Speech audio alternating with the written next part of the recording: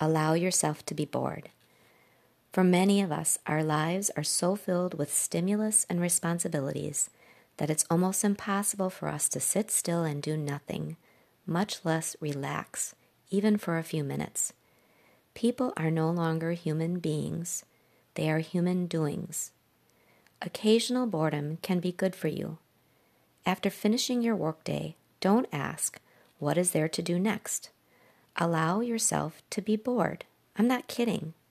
Allow yourself to be bored, even for an hour or a few minutes, and don't fight it. The feelings of boredom will be replaced with feelings of peace. And after a little practice, you'll learn to relax. This will be difficult to do at first, but after a while, you'll get used to it, and you will learn to enjoy it. I'm not talking about hours of idle time or laziness, but simply learning the art of relaxing, of just being rather than doing, even for a few minutes each day. There isn't a specific technique other than to consciously do nothing. Just sit still.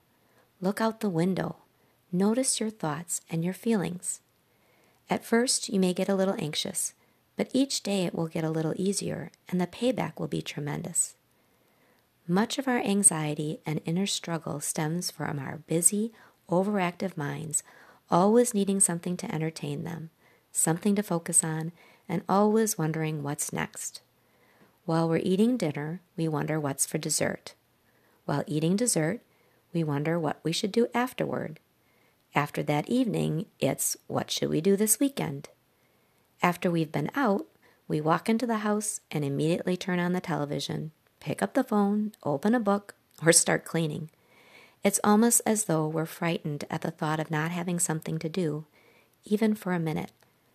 The beauty of doing nothing is that it teaches you to clear your mind and relax.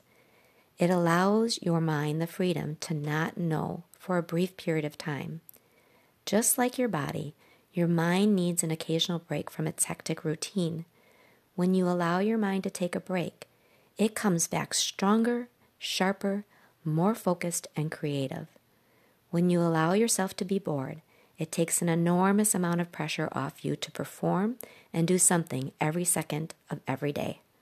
Now, when anyone says to you, I'm bored, respond by saying, great, be bored for a while. It's good for you. Once you say this, they will give up on the idea of you solving their problem.